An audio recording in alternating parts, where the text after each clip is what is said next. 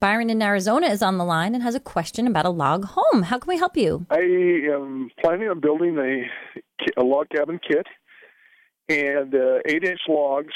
We're in very cold climate, 7,400 feet elevation, and wondering if I need to insulate the inside of the logs or if the logs will give enough thermal mass to insulate the house itself. Well, you mentioned you're going to be in a very cold climate, and generally if you're building a home in a very cold climate, most people will insulate those logs, and typically that's done by adding furring strips and then some sort of a sheet insulation like an isocyanurate insulation or a Dow foam board type insulation.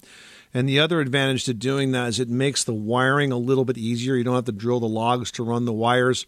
You can use that insulation space to also run all your wiring. Okay, yeah, we were hoping to keep the logs exposed just for looks, but we might be able to do that by some on the outside of the furring strips with some planks or something. Well, I think it will be warmer if you insulate them, but I mean, if you want to just leave it raw for now, you could always go back and do the insulation later. I mean, those logs are going to have, some thermal mass to them, especially since they're 8 inches thick.